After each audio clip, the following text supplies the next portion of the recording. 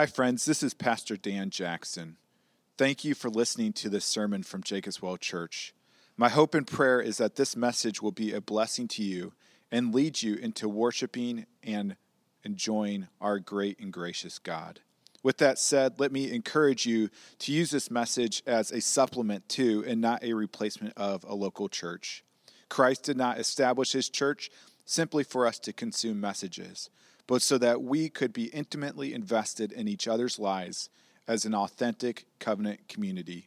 Again, thank you for listening, and if you want more information about Jacob's Well Church, please visit our website at www.jacobswellgb.org. Good morning. You guys hear me okay? Yes. Can you hear me? Good. Well, if I didn't introduce myself, I'm Pastor Jonathan. I'm the associate pastor here. And I'm the guy who gets to preach today while Pastor Dan is away on vacation. We are beginning a new sermon series today, the Apostles' Creed, I believe. And so we thought, what better way to kick off a new sermon series on the Apostles' Creed than for all of us together to stand up here. I'm going to invite you to stand in a minute and to recite the Apostles' Creed. So yeah, go ahead if you're able, stand up. Some of you may say, I've never heard of this thing before, so why don't we read it together? Some of you may be thinking, why aren't we saying this more often here? So this summer, we're going to hopefully not upset too many people and make some other people really happy, I guess. But here we are. This is the Apostles' Creed, and I'll lead us. We'll read it all together. This great statement of faith, and I'm going to talk a little bit about it. Christian, what do you believe? I believe in God, the Father Almighty, creator of heaven and earth. I believe in Jesus Christ, his only Son, our Lord, who was conceived by the Holy Spirit and born of the Virgin Mary. He suffered under Pontius Pilate, was crucified, died, and was buried. He descended to the dead. On the third day, he rose again from the dead. He ascended into heaven and is seated at the right hand of God the Father Almighty. From there, he will come to judge the living and the dead. I believe in the Holy Spirit, the Holy Catholic Church, the communion of saints, the forgiveness of sins, the resurrection of the body, and the life everlasting. Amen. You can see a little note there on the word Catholic, which we'll talk more about when we get to that week. If you can go ahead and sit down. I believe in God. Today, millions of Christians around the world will gather together and worship this God we believe in. And many of them will profess their faith in him using the very same words or maybe some variation, like quicken the dead and maybe descended into hell, some fun things like that, which we'll talk about through the summer. But very similar words. Christians have been doing this for nearly 2,000 years. But why do we say these words, and what do they mean? Although not written by the apostles, this creed that bears their name is a statement of belief that best summarizes the core doctrines of the apostles of our Lord Jesus Christ that we find in the Bible, particularly in the New Testament. We first see the Apostles' Creed appearing sometime during the 2nd century. The creed, which comes from the Latin word credo, which means I believe, it was often referred to as the rule of faith. And it was a tool used by Christians for two main purposes. It was used for evangelistic purposes, which might interest you, as well as for apologetic purposes, or to make a defense of the faith. You see, as the story of a God-man named Jesus Christ who died and rose again began to spread to the ends of the earth, many began converting to Christianity. Now, initially, the converts were largely from a Jewish background, but as the message spreads, those of a non-Jewish background or Gentiles make up the majority of converts to Christianity. Now, prior to converting to Christianity, a Gentile's religion was of a pagan nature and usually included a pantheon of gods. They had many gods. There was not just one God in the pagan mindset, but many. Each God served a different purpose, and each God made different demands upon the follower.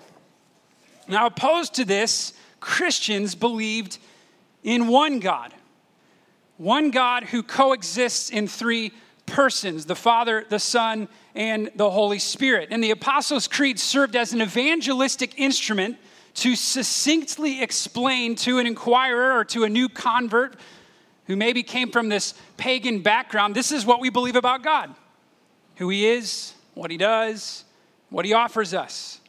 And so with the creed, or with this statement of faith, the new converts were given a vocabulary of faith, you might say. Not only was it evangelistic, but the creed served as an apologetic. It was used for defending the faith. Defending the faith, as Jude puts it, the faith that was once for all delivered to the saints. By the end of the first century, we already begin to see false teachings creeping into the church. And some of these false teachings were teaching things like there's not one God, but two gods, and one of the gods is better. There's a God of the body and a God of the spirit. And you're trying to get to worship the God of the spirit. You're trying to get out of the body. To battle against heresies like this, that was Gnosticism, early Christians used the Apostles' Creed as their statement or rule of faith, which clearly lays out the core of what they believed about God. And so here's our plan. Over the summer, we intend to go through this statement of faith with the hope that we here today can see how it is both orthodox, it's scriptural, but how it's also relevant to today.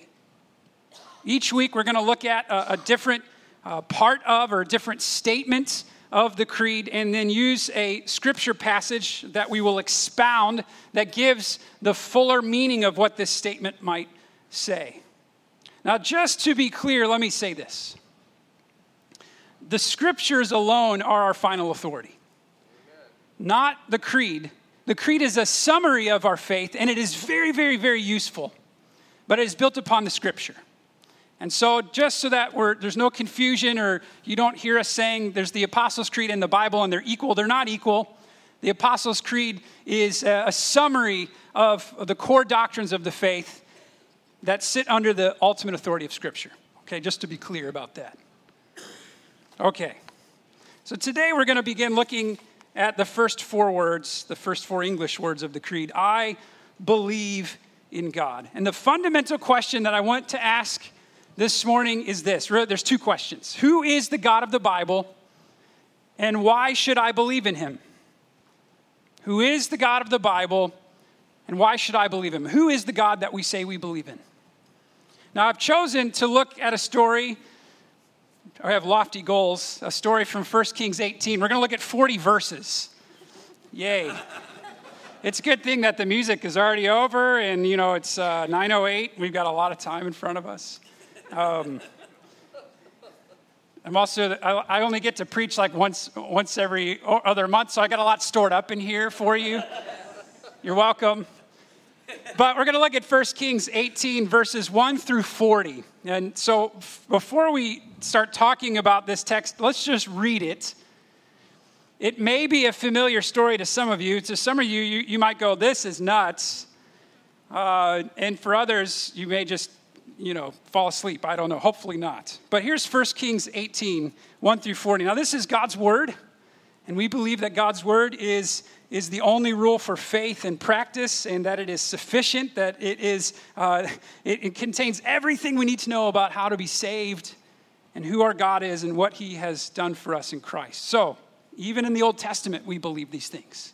And so here we come to God's word, 1 Kings 18, starting in verse 1. There's some page numbers there, by the way. If you don't have a Bible, there should be one in front of you, a red Bible, and there's a page number. This is in the Old Testament, so if you're trying to find 1 Kings, it's in the left side of the Bible. If you drop your Bible open in the middle, you might hit like Psalms or Proverbs. You want to go left and keep going until you get, it should be in the first third here. 1 Kings, not 2 Kings. It's after 2 Samuel, and there's page numbers. Okay. 1 Kings 18, verse 1. And after many days, the word of the Lord came to Elijah in the 3rd year, saying, "Go show yourself to Ahab, and I will send rain upon the earth." So Elijah went to show himself to Ahab. Now the famine was severe in Samaria. And Ahab called Obadiah, who was over the household. Now Obadiah feared the Lord greatly. And when Jezebel cut off the prophets of the Lord, Obadiah took 100 prophets and hid them by 50s in a cave and fed them with bread and water. And Ahab said to Obadiah, Go through the land to all the springs of water and to all the valleys. Perhaps we may find grass and save the horses and mules alive and not lose some of the animals." So they divided the land between them to pass through it. Ahab went in one direction by himself, and Obadiah went in another direction by himself. And as Obadiah was on the way, behold, Elijah met him. And Obadiah recognized him and fell on his face and said, "Is it you, my lord Elijah?" And Elijah answered him, "It is I. Go tell your lord," that's Ahab, "behold, Elijah is here." And Obadiah said, "How have I sinned that you would give your servant into the hand of Ahab to kill me? As the Lord your God lives, there is no nation or kingdom where my Lord has not sent to seek you. And when they would say he is not here, he would take an oath of the kingdom or nation that they had not found you. And now you say, Go tell your Lord, behold, Elijah is here. As soon as I have gone from you, the Spirit of the Lord will carry you, I know not where.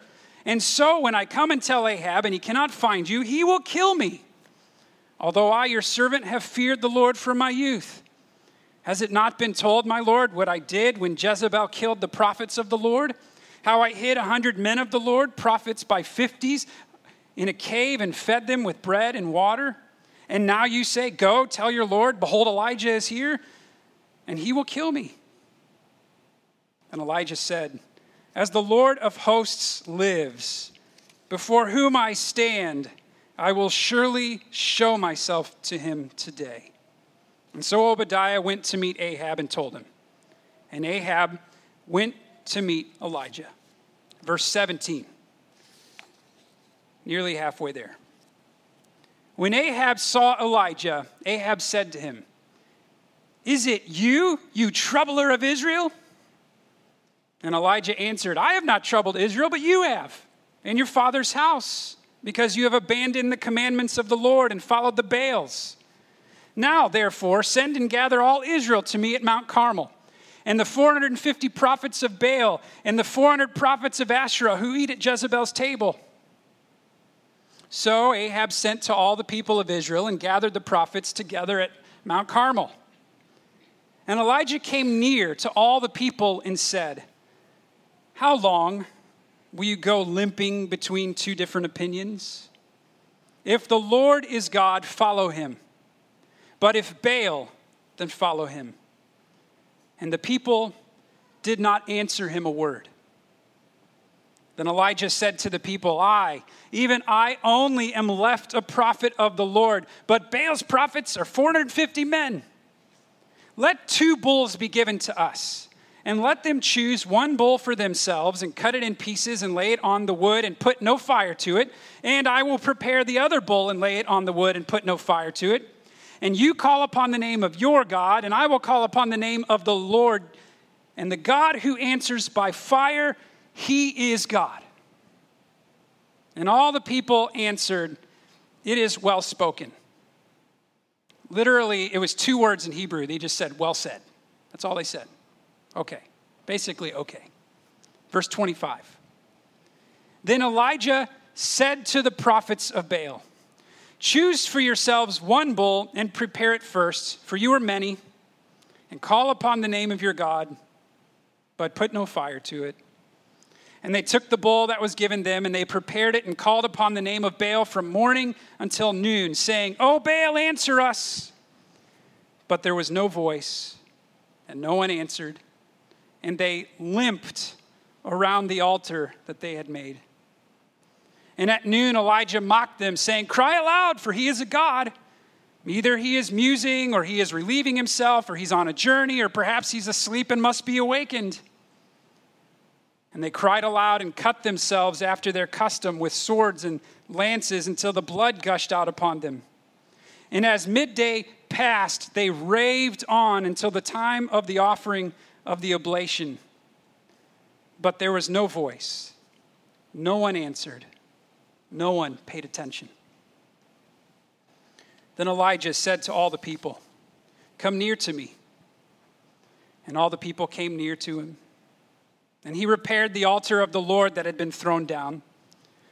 Elijah took 12 stones, according to the number of the tribes of the sons of Jacob, to whom the word of the Lord came, saying, "Israel shall be your name." And with the stones he built an altar in the name of the Lord. And he made a trench about the altar as great as would contain 2 seahs of seed. That's about 3 to 6 gallons. And it probably refers to the depth. Okay, so it's a deep trench. And he put the wood in order and cut the bull in pieces and laid it on the wood. And he said, "Fill 4 jars with water and pour it on the burnt offering and on the wood." And he said, "Do it a second time." And they did it a second time. And he said, "Do it a third time." And they did it a third time. And the water ran around the altar and filled the trench also with water. And at the time of the offering of the oblation, Elijah the prophet came near and said, "O Lord God of Abraham, Isaac, and Israel, let it be known this day that you are God in Israel, and that I am your servant, and that I have done all these things at your word. Answer me, O Lord, answer me, that this people may know that you, O Lord, are God, and that you have turned their hearts back." Then the fire of the Lord fell and consumed the burnt offering and the wood and the stones and the dust and licked up the water that was in the trench. And when all the people saw it, they fell on their faces and said, "The Lord, he is God. The Lord, he is God." And Elijah said to them, "Seize the prophets of Baal. Let not one of them escape." And they seized them. And Elijah brought them down to the brook Kishon and slaughtered them there. The grass withers and the flowers fade, but the word of our Lord remains forever and ever. Would you pray with me? O great God, Yahweh, Lord of hosts, there is much here. Lord, we ask that you would give us clarity about who you are. Lord, I pray that for those who may be skeptical about this God that we believe in, that you would grant them a mind to understand and ears to hear. For those of us who may be struggling with the gods of this world, all of us really, Lord, grant us a clearer and more profound understanding of your greatness and your wonder. Lord, I ask above all that you would be glorified as we enter into this daunting task of trying to understand a God whose ways are unsearchable, whose wisdom is beyond measure. We love you and we praise you for your Spirit that helps us and illuminates these things for us. In the name of Christ we pray. Amen. This past Thursday, there was a big basketball game. I don't know if any of you watched it. How many Bucks fans do we have? Maybe not anymore after yesterday, right? So after Thursday's game, Kawhi Leonard scored 35 points, and it was said on Twitter and many other places, he's a god. Kawhi Leonard, he's a god. There's a question that I want to ask this morning before we even get into trying to understand who the God of the Bible is. What is a God? Merriam-Webster Dictionary says a God is a person or thing of supreme value. So that we could have another option. Oxford Dictionary says God is a superhuman being or spirit worshipped as having power over nature or human fortunes, a deity. Okay. In his book, Counterfeit Gods, Pastor Tim Keller defines a God as this: anything so central and essential to your life that should you lose it, your life would feel hardly worth living. Let me say that again. A God is anything so essential and so essential, so central and so essential to your life that should you lose it, your life would feel hardly worth living. Friends, ask yourself, what is so central and essential in your life that should you lose it, your life would feel hardly worth living? In 1 Kings 18, we find a community that has lost many central and essential things. We find a community who's unsure of who their God is, a community who's facing incredible challenges and they're wavering in their belief. It hasn't rained, there hasn't even been dew on the ground in 3 years, and because of this, they're suffering the effects of a severe famine. On top of that, for the last 60 years, their country and homeland was in total shambles. There was a conspiracy that divided the country that led to great bloodshed and corruption. And then they had been ruled by one bad leader after another, each worse than the one before. And these unjust leaders were only loyal to themselves. Oftentimes they killed their own family members so that they could gain more power. And as a result, we find a people, this community, who are confused about what's going on around them.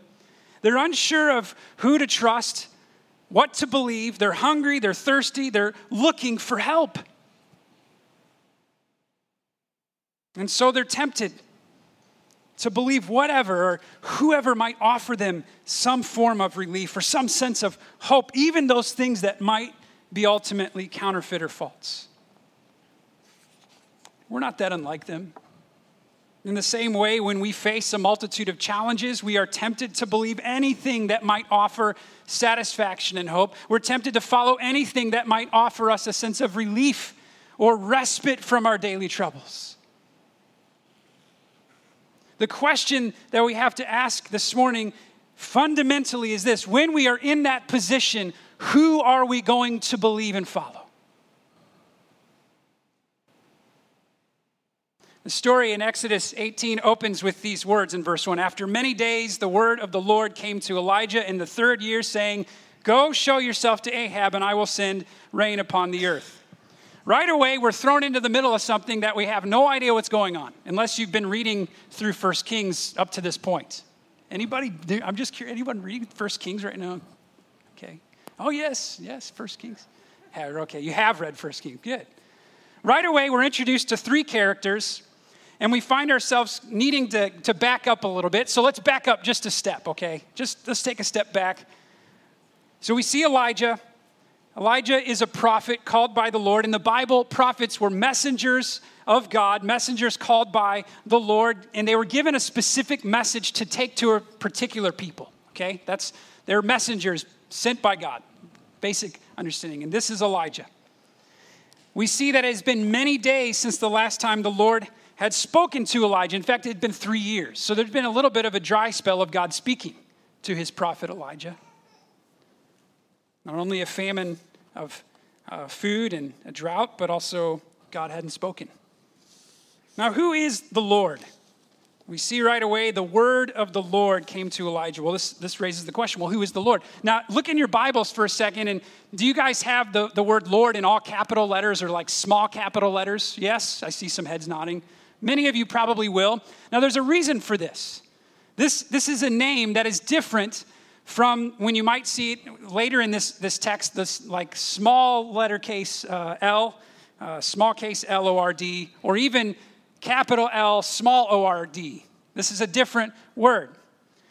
The use of all capital letters here is given to us to indicate something, that this is the divine name of God that's being used. In fact, in the Hebrew, there are 4 consonants that they use, W-H, Y-H-W-H, Y-H-W-H. And it's the same consonants that we find in the verb to be or to exist. You may remember when Moses is standing at the bush, the burning bush, and he says, "Who shall I say is sending me to Pharaoh?" And the bush says, "Tell them I am to be," or Yahweh has sent you. I am who I am. That's where this comes from. And anytime we find this, these four capital letters, L-O-R-D, it's referring to the personal divine name of God, the God of the Bible. And it expresses something essential about the attributes and character of God. So for the rest of this message, I'm going to be referring to the phrase, the Lord, as Yahweh, just so we can be clear, okay? Because that is his name. What did Elijah believe about Yahweh? Well, Elijah believed Yahweh is a personal, covenant-making, covenant-keeping God who created and sustains all things, and that he is the only true and living God. That's what Elijah believed about Yahweh, that Yahweh is the only true and living God, and that he's the one who created and made everything and sustains everything, and that he made a covenant with his people. So it makes sense that Elijah is going to do pretty much anything Yahweh tells him to do. And in this case, Yahweh tells Elijah, go find Ahab. Now, who's Ahab? Ahab's an interesting guy. Oh, Ahab. The first time we meet Ahab is 2 chapters earlier in 1 Kings 16. Ahab was a king. He came to power in the northern kingdom. So the kingdom in 930 BC divided between north and south. So Israel, which was once 12 tribes in the land of Judah, there, the promised land, they went through some trouble. They had, Saul, then David, then Solomon. And after Solomon, there was an uprising of his sons. And now there's conspiracy, bloodshed, and the kingdoms divide in 930 BC. Ahab is the 7th king to come to power in the northern kingdom, which is also called Israel. I know this gets confusing, doesn't it? The northern kingdom is called Israel. The southern kingdom is called Judah. The northern kingdom represents 10 tribes. The southern kingdom represents 2. 1 Kings 16 says this about Ahab. In the 38th year of Asa, king of Judah, Ahab, the son of Omri, began to reign over Israel. Now just keep in mind, Omri came to power, but there was another guy who they were fighting for power, and 7 days went by, and then Omri took control. So this is just bloodshed, war, conspiracy, terrible stuff happening. So Ahab comes to this throne. He's in the long line of some great guys before him. And we are told in verse 30, 1 Kings 16:30, and Ahab, the son of Omri, did evil in the sight of the Lord more than all who were before him. A little later in the same chapter, it says he erected an altar for Baal. This is in honor of his wife, Jezebel, who was devout Baal worshiper. And he built he built an altar for Baal in the house of Baal in Samaria. And Ahab made an Asherah. So he also made this tower god thing. Listen to this, 1 Kings 16:33. Ahab did more to provoke Yahweh, the Lord, the God of Israel, to anger than all the kings of Israel who were before him. More to provoke Yahweh. And so as a consequence for this, Yahweh sends a drought. Elijah's the first one to predict this drought. In 1 Kings 17, Elijah says to Ahab, as the Lord, the God of Israel lives, before whom I stand, there shall be neither dew nor rain these years except by my word. So now we fast forward to 1 Kings 18. It's been 3 years. There's no rain, and Yahweh promises to send rain upon the earth. But before he does it, before he's going to send the rain coming down, he wants Elijah to do something. I want you to go show yourself to Ahab. And so Elijah says, okay. Now ask yourself this question, why go through all this? Why not send the rain? Yahweh could.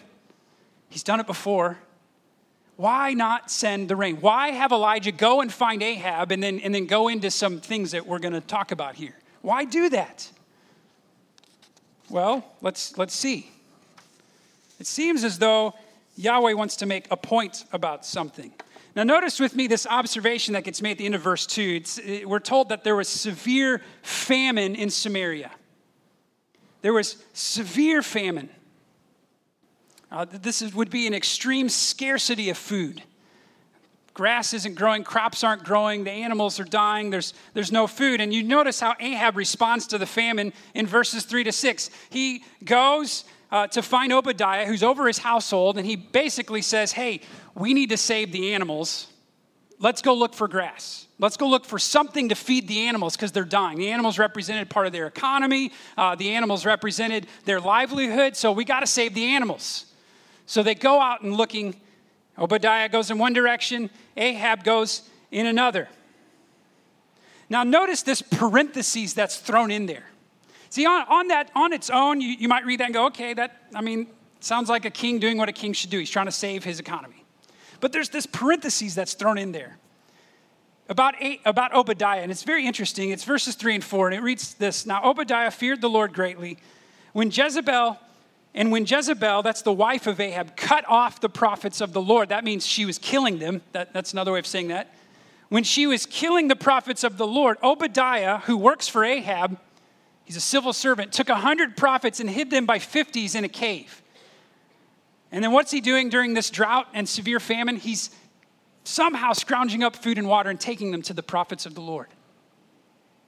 Now, I want you to notice a contrast that I don't think the scripture wants us to miss here. Notice what Ahab is concerned about and what Obadiah is concerned about. Ahab's saving animals, Obadiah is saving people.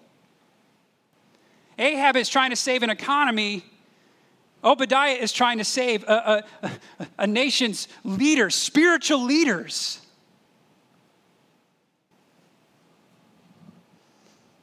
So you combine Ahab's misguided priorities. He's already established these altars to the god Baal, and the lack of any prophets.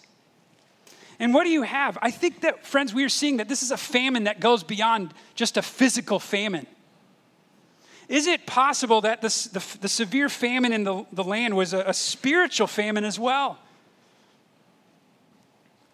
And in the midst of this famine, there's no food, there's no spiritual leadership. Where are the people to go? Well, Ahab has put up this option for them, to the god Baal. Now, you might sit here and go, well, gosh, why would they do that? But just to give them a little bit more credit, let's consider for a moment what might be drawing them to Baal worship. Let's talk about Baal worship for a second, okay? Who was Baal?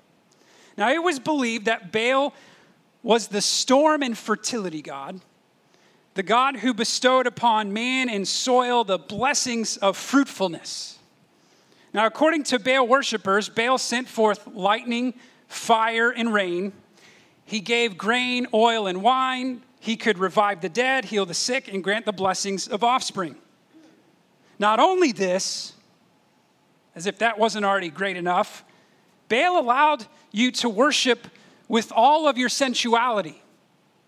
Throw off all regard for any moral ethic when it comes to sexuality, because Baal said, hey, that's fine. We have cult prostitutes. You're not unhappy with your wife? That's fine. Come down to the temple. We'll offer you something.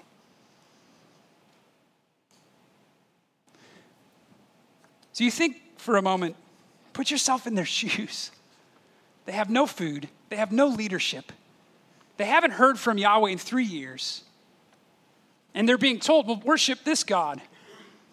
He's going to give you what you want. The question may not be why would they worship Baal, but why wouldn't they?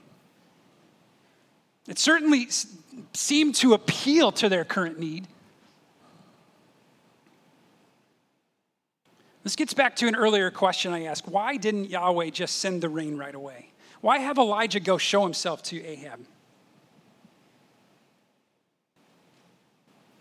Is it possible that if Yahweh had merely sent the rain without a word about it, the people would have thought it was Baal? Is it possible that they maybe for a moment would have said, is this from Yahweh, our God? I don't know. There's this Baal guy that everyone keeps talking about that offers all these great things too. They may have just jumped right past their own tradition, their own heritage, their own thinking, straight to the modern thinking of the day, which was Baal. So it seems that Yahweh needs to prove something once and for all. First way he does this is he sends two servants of the Lord. You see this in verses 7 through 19. You see Obadiah, he's out looking for grass for Ahab. And there's this great interaction. He meets Elijah, and there's it's fantastic, this interaction that we see here.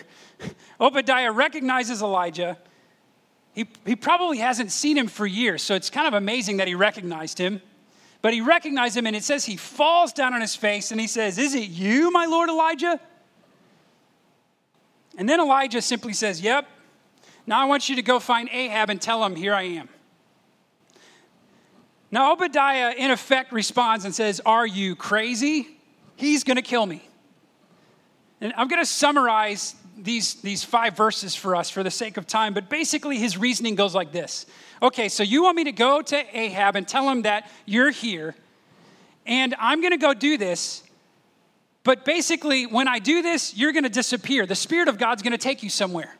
Now, since the drought began, Ahab's been looking everywhere for you because you're the one who told him we're going to have a drought, and it's only by your word that we're not going to have a drought. So he's been looking everywhere. He's been searching kingdoms. He's been searching nations. And you think he's going to take it lightly when I go and say, "Hey, look, here's Elijah." But then Elijah, you get spirited. He says, "The Spirit of the Lord's going to take you away," like he's this prophetic no-show. See, Obadiah fears Yahweh greatly, but he still wants to live. He even recognizes Elijah as the true prophet of Yahweh, and yet he still has this practical sense. I want to do what's right, but come on. This is nuts. See, it might, from our perspective, be easy to pick on Obadiah. Come on, Obadiah. He's hesitant. He's cautious. He's fearful. Elijah is bold. He's confrontational. He's intrusive. For the amount of time that gets spent on this part of the text, I do believe it's important for us to notice that there are differences in their personalities, and I think there's strengths and weaknesses in both their personalities. And the point that I want to make from all of this is simply to say this. God uses different kinds of people. It's not just one prophet, bold guy out there who he calls to be his instrument of grace. He uses all kinds of people. And we can learn from one another. We're one body, many parts. Even still, though, these men differ in their personalities, and Obadiah could learn from Elijah, and Elijah probably could learn a little bit from Obadiah too, maybe tone it down just a bit. They both feared Yahweh. And Elijah, just to reassure cautious and fearful Obadiah, says in verse 15, "As the Lord of hosts lives, before whom I stand, I will surely show myself to him today." So he says, don't worry about that. I'm going to show up. It's going to happen. So Obadiah goes and he meets Ahab. And he tells him, and Ahab goes and meets Elijah. Finally, at last, we get to see why Yahweh wants Elijah to show himself to Ahab before he's going to send this rain. Now, before the rain comes, Elijah has 3 things he's got to do. There's 3 parts to setting the stage, you might say, before Yahweh's going to send the rain. And it's all part of this, him showing himself to Ahab. And this first step is this: gather all the people and all the prophets at Mount Carmel. Gather them together. And so they meet. Verse 17, don't you love it? Ahab, "Hey, you're the troubler." Elijah, "No, actually, you're the troubler." A little name calling going on. For whatever reason, when Elijah asks Ahab to gather all the prophets, Ahab says yes. By God's providence, Ahab says, okay, probably because he thought, well, I'm going to see where this goes, and then we're just going to kill Elijah. I'm going to have 850 guys with me to do it, so what do we have to worry about, right? So Ahab gathers all the people of Israel and all the prophets, 450 of Baal and Asherah, and they gather where? At Mount Carmel. Now, this is really fun. I have a picture here of Mount Carmel taken last month by some friends. Oh, where is it? There it is. That's Mount Carmel. Isn't that kind of cool? There's one more, I think. I think there's a third one, too, which actually is a statue of Elijah standing over a prophet of Baal with a sword. Now, what was Mount Carmel? Maybe go back to one of those early ones, and I'm going to talk about Mount Carmel for a minute. Mount Carmel, Carmel juts out into the Mediterranean near modern Haifa, and it's a range of limestone hills that extend southeast for some 11 miles, okay? If you're in the Sea of Galilee, you go about 25 miles west toward the Mediterranean Sea, and you'll get to Carmel. That's about where it's at. Now, what's so significant about Mount Carmel? Why gather everyone at Mount Carmel? Mount Carmel was known as the mountain of Baal. One commentator actually said you could call it Baal's bluff. This was Baal's home turf, so to speak, okay? And so, step one, gather all the people and all the prophets at Mount Carmel. Step two, Elijah is going to challenge the people. Verse 21, Elijah came near to all the people. You could just, see him coming out in the fields there. You could just kind of think about it. They're coming out, they're coming up. Elijah's up on the mountain with the prophets. The people are gathering around. Elijah says to the people, verse 21, how long will you go on limping, or wavering is another translation, limping between two different opinions? If the Lord is God, follow him. But if Baal, then follow him. And the people did not say a word. They don't know who God is. Step three, Elijah challenged them. So step three, fine, let's have a contest. Verse 22, Elijah says to the people, even I only am left a prophet of the Lord. But Baal's prophets are 450 men, and kind of implied is, and there's also 400 prophets of Asherah here too. So there's one guy versus 850. Let's have bulls. And so he goes through, let's have bulls, let's set up altars, let's set the bulls, let's sacrifice them, put them on the altars, and we're not gonna set them on fire. Instead, we're gonna call on our God, and whoever's God answers by fire, he is God. And so the people say, okay. 2 words in Hebrew. It says 4 words in English, but they just said okay, or well said. So the answer, or the question on everyone's mind right now, all the people are standing there, they're looking up, they're about to see something happen, and they're going, who is the real God? And they don't know.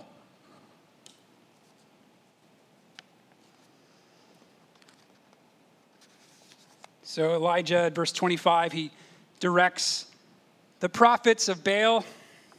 He says, go ahead, get to work. Set it up. So they do. They set up the altar.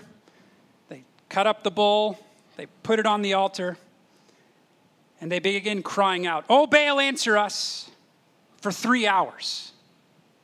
Oh, Baal, answer us. Oh, Baal, answer us. Oh, Baal, answer us. Oh, Baal, answer us. 3 hours of this. I just did it for 10 seconds. How many of you were annoyed? Oh, Baal, answer us. But there was no voice, and no one answered. And they, notice the word, same word that Elijah used to describe the Israelites limping between gods. They limped around the altar they had made.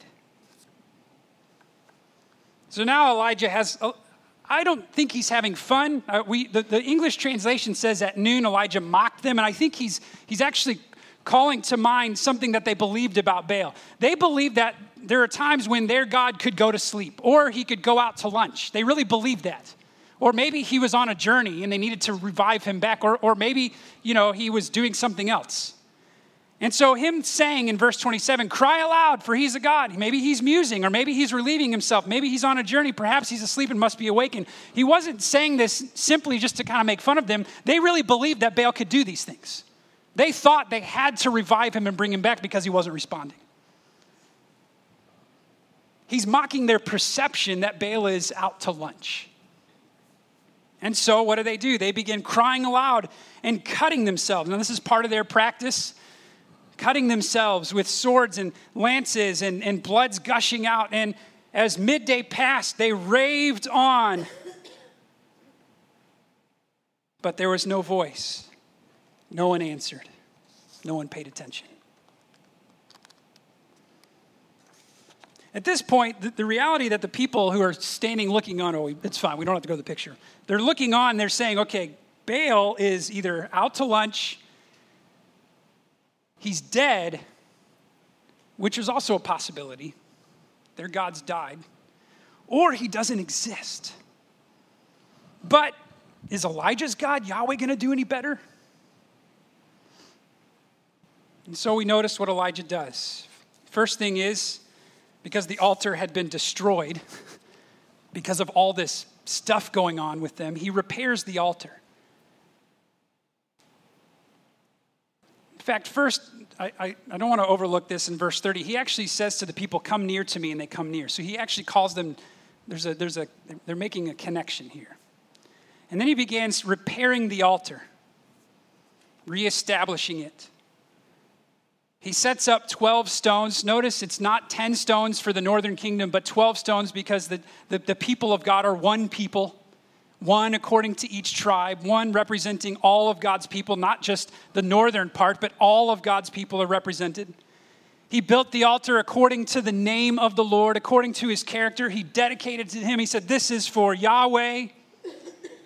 He digs this trench around it that can hold 3 to 6 gallons, maybe more, because if it's deep, if it's 2 seahs deep, then it's actually going to hold a whole lot more.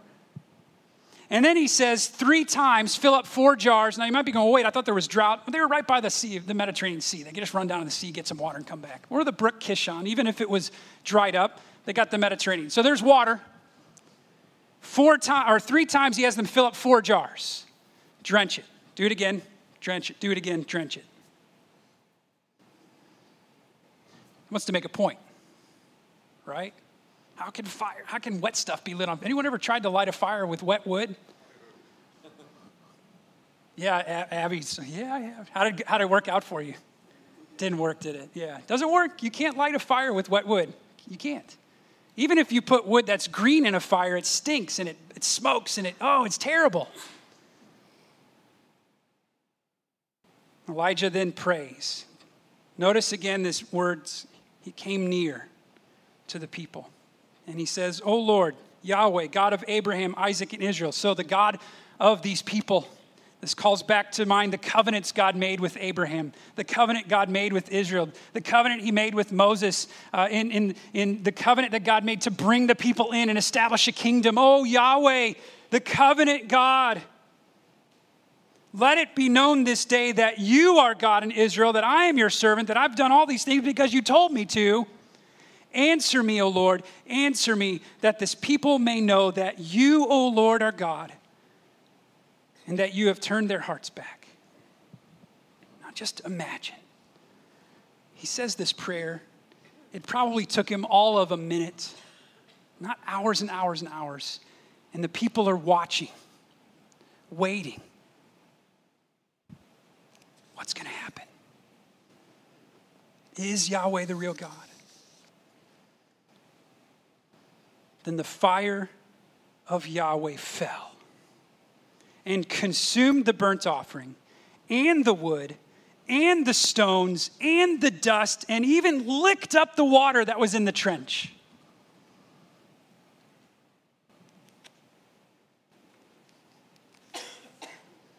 Let's pause for a moment here. What is this telling us about the God Yahweh? One, he's not bound by geography. They're on Baal's turf here. He doesn't care because it's his world. He's not hindered by obstacles. This is a very, very, very wet altar. He's not bound by obstacles. He's not hindered by this. He's not a God who can be manipulated or conjured up by certain activity or rituals.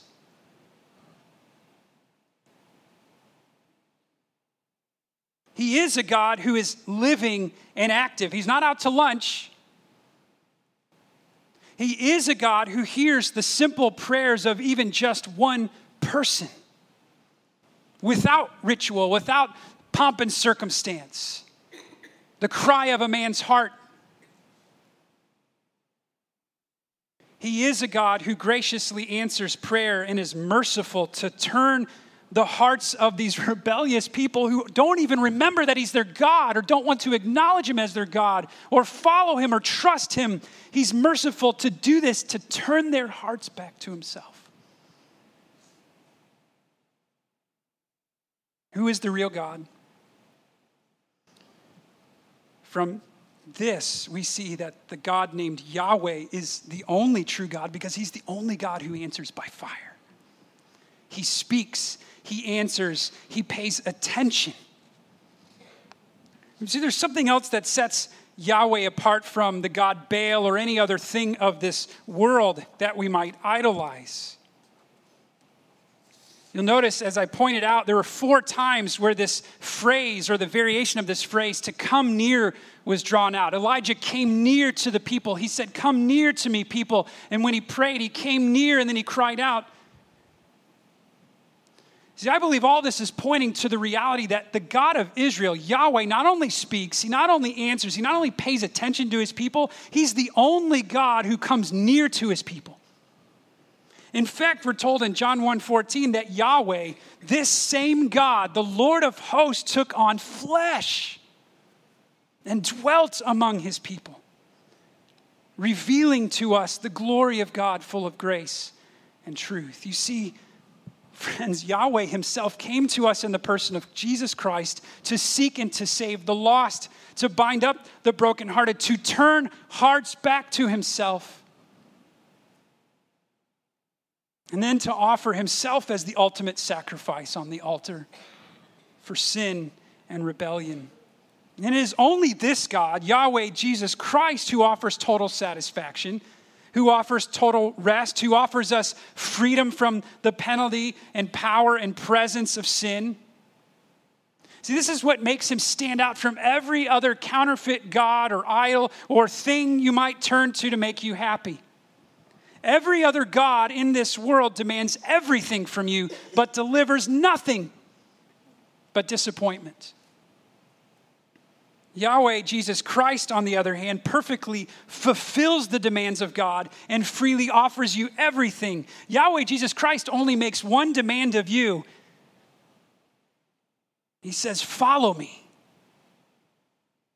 It's a big demand. It's costly. But he says, "Follow me, and I, in exchange, give you everything."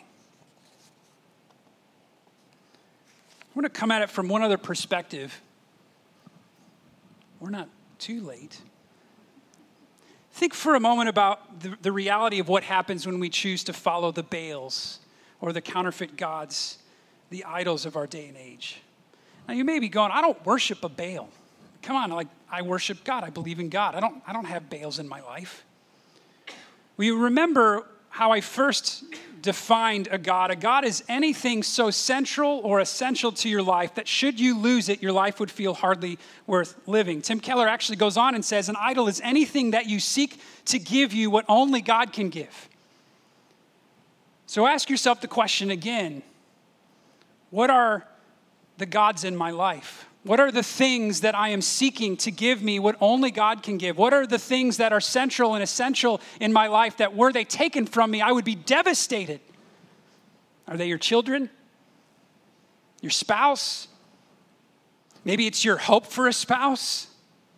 Is it an education? Is it a job? Is it a car? Is it a relationship? Is it the Packers? Is it the Bucks?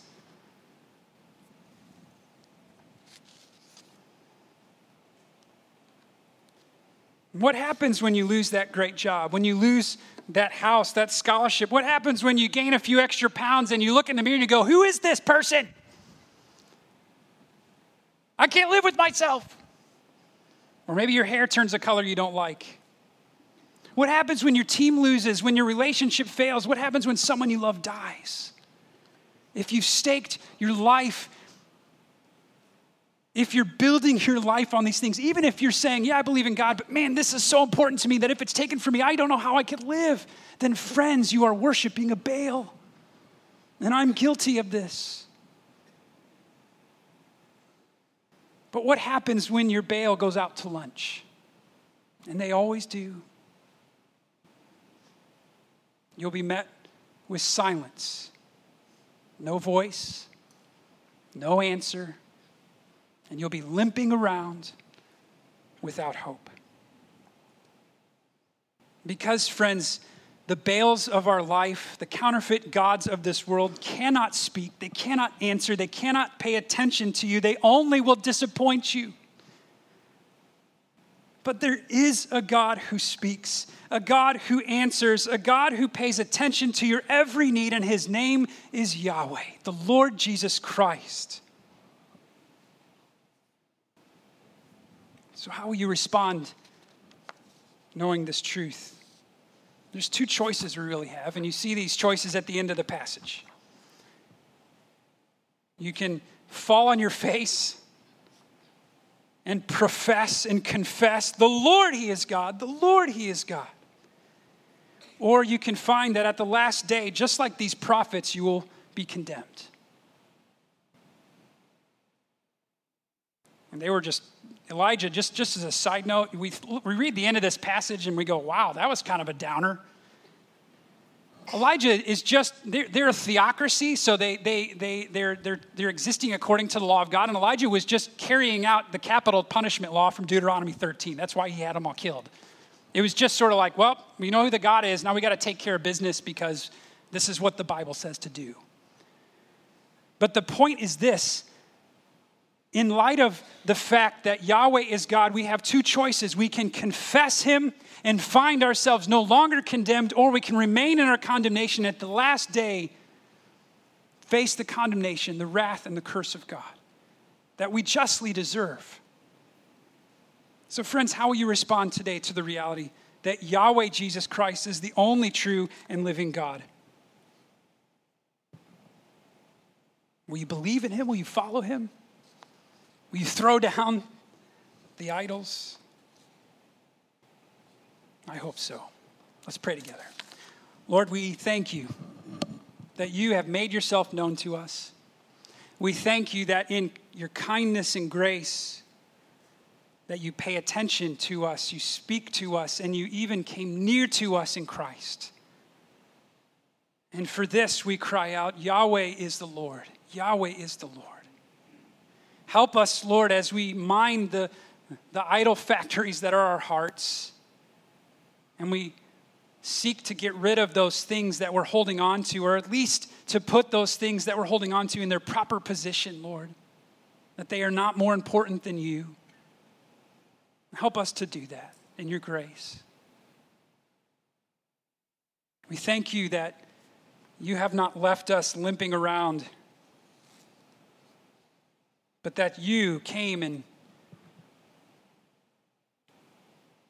gave of yourself so that our limping, broken bodies might be healed and restored. You yourself were made limp so that we could have life, and we thank you for this. We pray these things for your sake, oh God. We believe. Help us in our unbelief, we ask. In Jesus' name, amen.